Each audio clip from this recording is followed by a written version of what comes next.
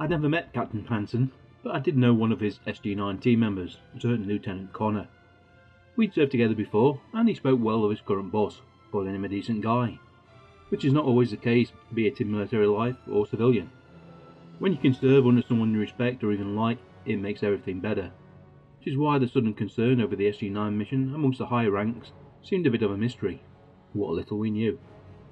SG-1 was moved up the timetable and sent to investigate the SG-9 situation, and then alarm bells certainly tolled when SG-1 went dark themselves.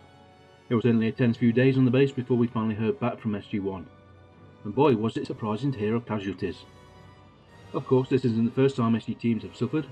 Game clear, an SG team had gone rogue, and it was them versus us. Well, what do you do?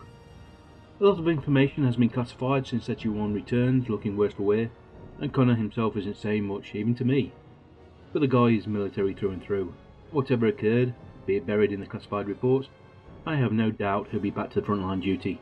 Some guys were made to wear the uniform. Connor is one of them.